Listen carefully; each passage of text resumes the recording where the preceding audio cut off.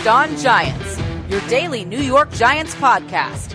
Part of the Locked On Podcast Network, your team every day.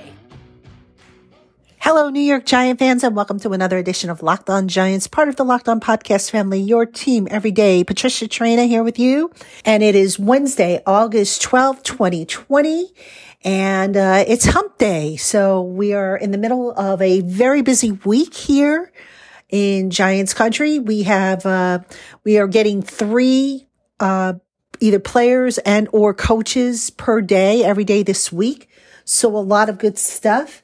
And on Tuesday, we were able to hear finally from the Giants' three coordinators.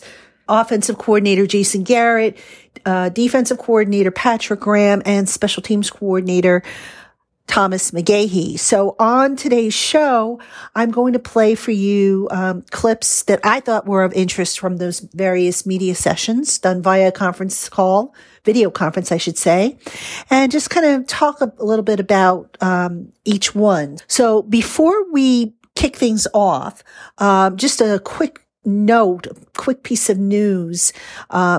The Giants announced on Tuesday that they had signed two of the three players that they had brought in to begin COVID entry testing. That would be Jackson Dennis, the offensive tackle, and receiver Cody White. Now, amongst them, Ross Cockrell, the cornerback, was supposed to be in that group as well. However, Ross Cockrell and the Giants could not come to an agreement on a contract, so that deal is off as of this reporting. And the Giants, unfortunately, are back to square one regarding finding another cornerback. Now, whether or not they go back to a Logan Ryan, which I don't think is going to be the case. Again, I saw something where Logan Ryan was actually looking to maybe become a safety as opposed to a cornerback. So I don't think he's going to be in the mix, but we'll see. But we'll see how the Giants address that opening, because they do have, between DeAndre Baker being on the exempt list and Sam Beal having opted out, they do have an opening for a cornerback, and I would imagine they're going to look to fill that opening some way, shape, or form. Okay, so on this particular segment, we are going to start with Jason Garrett, the offensive coordinator, and I've selected two clips to share with you. The first is Garrett's impressions of Daniel Jones, which I'll play for you right now. Yeah, great respect for Daniel from my first interactions with him, and that happened when we started to evaluate him in the draft process when he was coming out of Duke. And, we weren't in the quarterback market, if you will, so we didn't do a deep dive study into him, but obviously we evaluate all the players. And, there were so many great things said about him from the people at Duke. We admired his career and weren't surprised one bit that he was taken in the first round and has had the success that he's had up to this point. We did get a chance to see him play against us and on tape all throughout last year. And, playing as a rookie in the NFL is a challenge. Playing quarterback as a rookie in the NFL is a real challenge. And Daniel handled himself really, really well. And again, reflecting back on the reports and everything we knew about him coming out in the draft, it didn't surprise us that much. And, since I've been here, he's been a real joy to work with. There's no question, he is a football guy. He loves football, and he's always so prepared. He's always studying his stuff. He always has great questions and wants to get better. And my experience has been when you have that kind of approach and that kind of attitude, if you have some ability, you're going to keep growing and getting better every day. And he's certainly done that.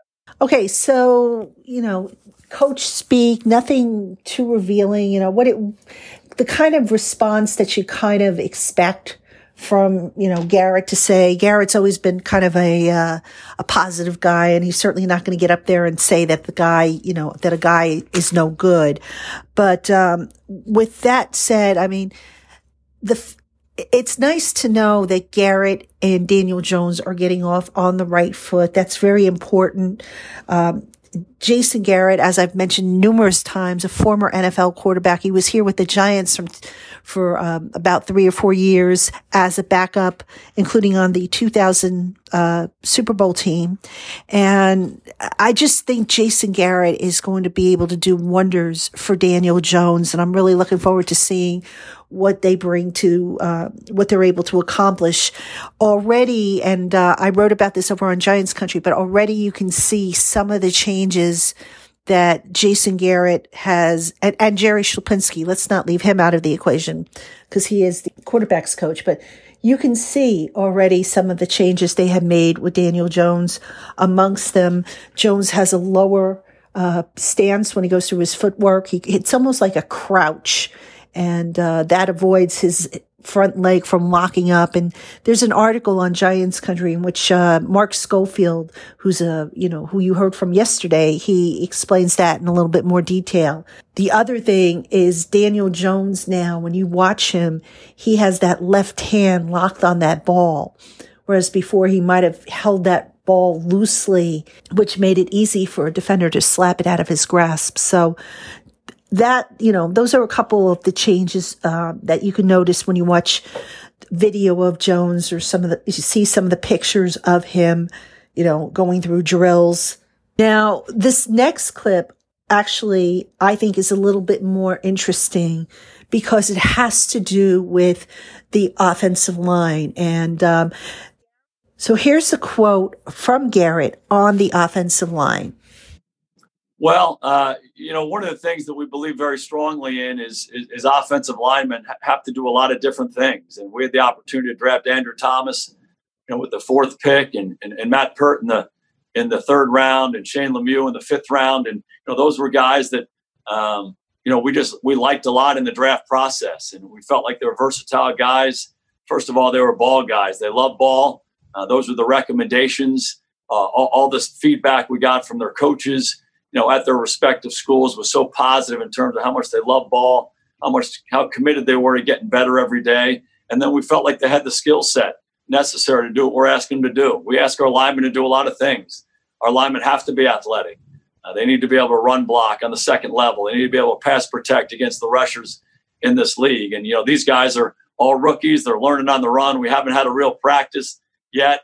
We'll get into that here at the end of the week, but their approach has been outstanding. We're excited to work with them. Dave Gettleman, in his dealings with the coaching staff, and not just with Judge and the coordinators, but with all the coaches, he solicits their opinions as to what kind of players they need in order to be successful.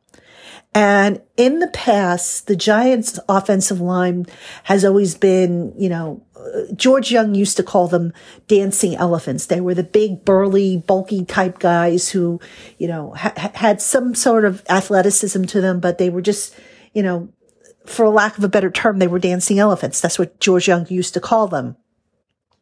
The Giants over the years have gotten away from that. They have moved more towards smaller, sleeker, athletic offensive linemen.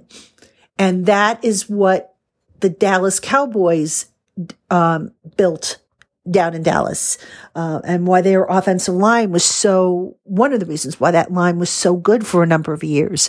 The idea was to, have them pull, for example, have guys fire out, succeed at the second level, which was a big deal.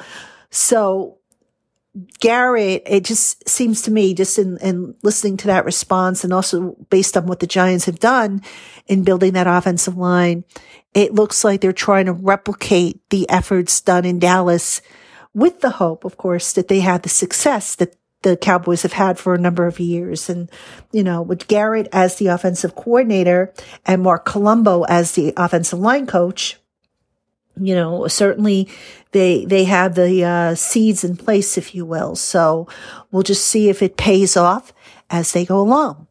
All right, folks, you are listening to Locked On Giants with Patricia Traynor. We're going to take our first break, and when we come back, we're going to hear from Patrick Graham, the defensive coordinator. So stay with us. With the ever-increasing numbers of makes and models of cars and trucks, it's become impossible for retail shops to stock everything in a traditional chain storefront. So the next time you need a part for your car or truck, visit rockauto.com. RockAuto.com is a family-owned business serving auto parts customers online for 20 years.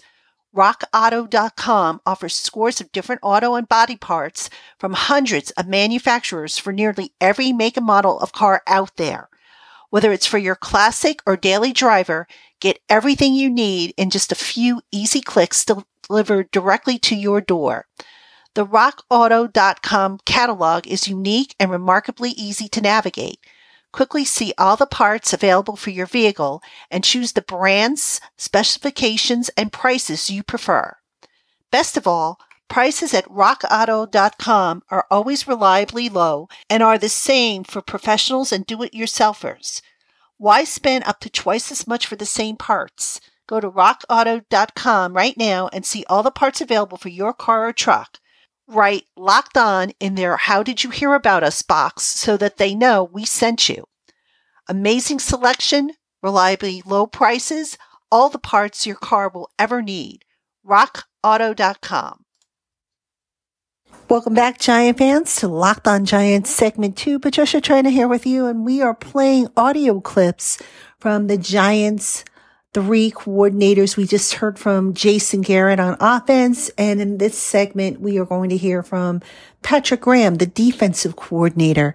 And I'm going to play for you 2 clips in this segment, both of which were responses to questions I asked Graham about the pass rush. And this first clip, I asked him about all the youth in the back end of the defense, because I firmly believe one of the Giants' biggest problems in recent years has been they just haven't been as sturdy in the back end of the defense, and that has allowed quarterbacks to get rid of the ball quickly.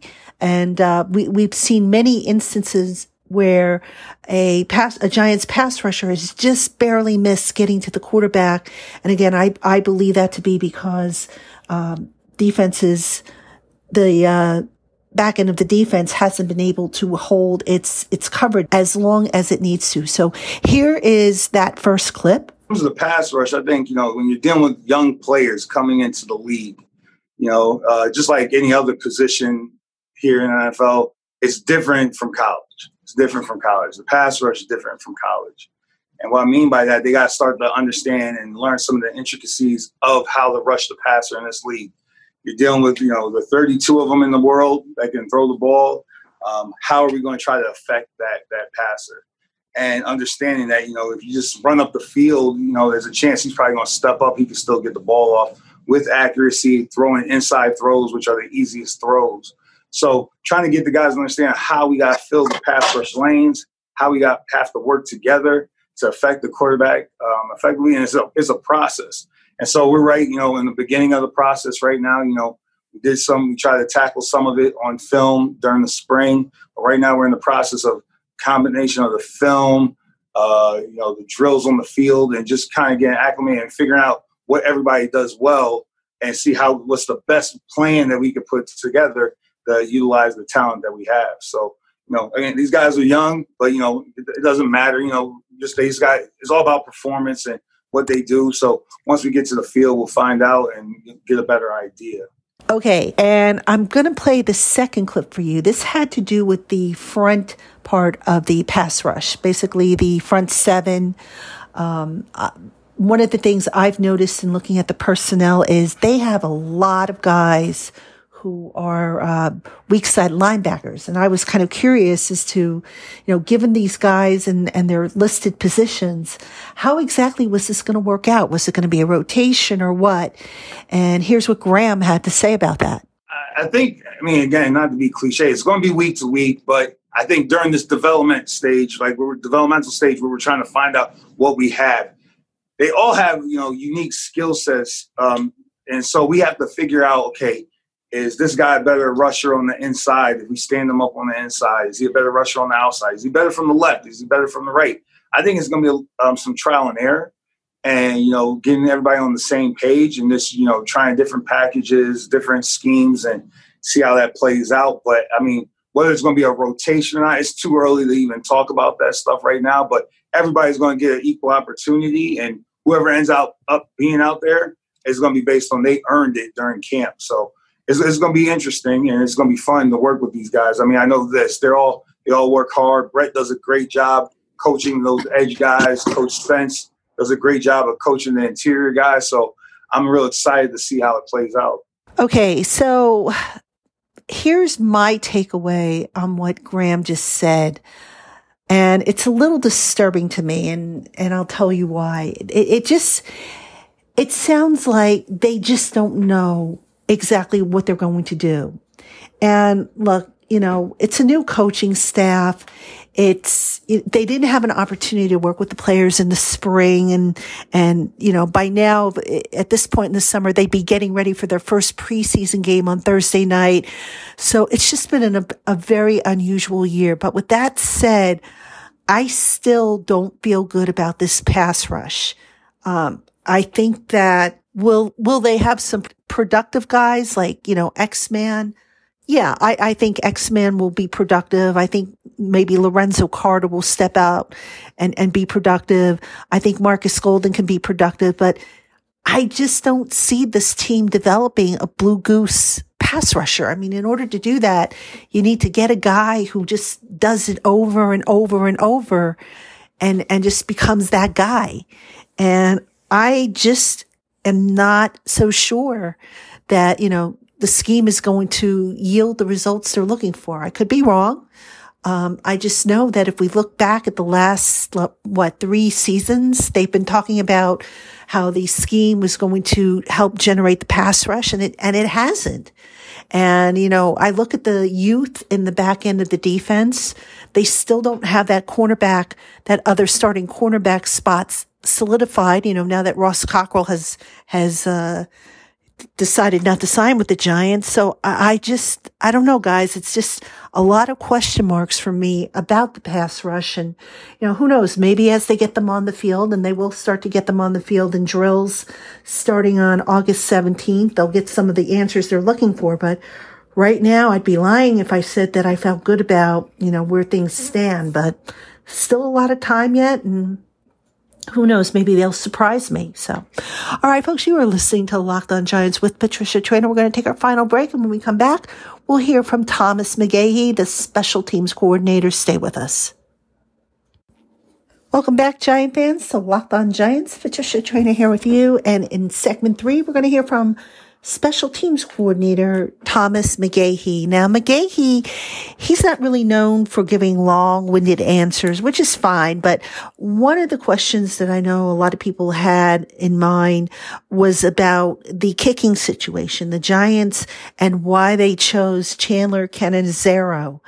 And here is the response that McGaughey gave to that question. Yeah, I mean, Chandler's a guy who's a veteran kicker in this league. He's performed at a high level before, and we're just hoping to get him back to that level. He's a hard worker and very conscientious, and it's just, his availability was there, and we took advantage of bringing him in. And hopefully we can get him rolling and get him up to par. Okay, now later on in this particular conference call, I got a question in about how important was it for the Giants to get a kicker who had experience with kicking in the northeast winds, which Catanzaro has from his time with the Jets. And I don't have that clip for you, but I have the quote. He said, McGaughey said, quote, "That was huge. Obviously getting Chandler, who was actually kicked in this exact stadium, was a benefit," end quote. Now, here's something I also found interesting. The contract details for Chandler, 1 year, $910,000. It's a minimum salary benefit, which means it only counts for $750,000 against the salary cap. Doesn't have a lot in the way of, signing bonuses and stuff like that. I think the cap is like 90,000, before it no longer qualifies for the MSB.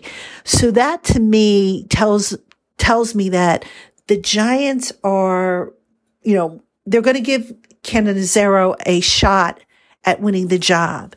Now, he doesn't have, you look at his stats and you say to yourself, okay, they probably could have done better.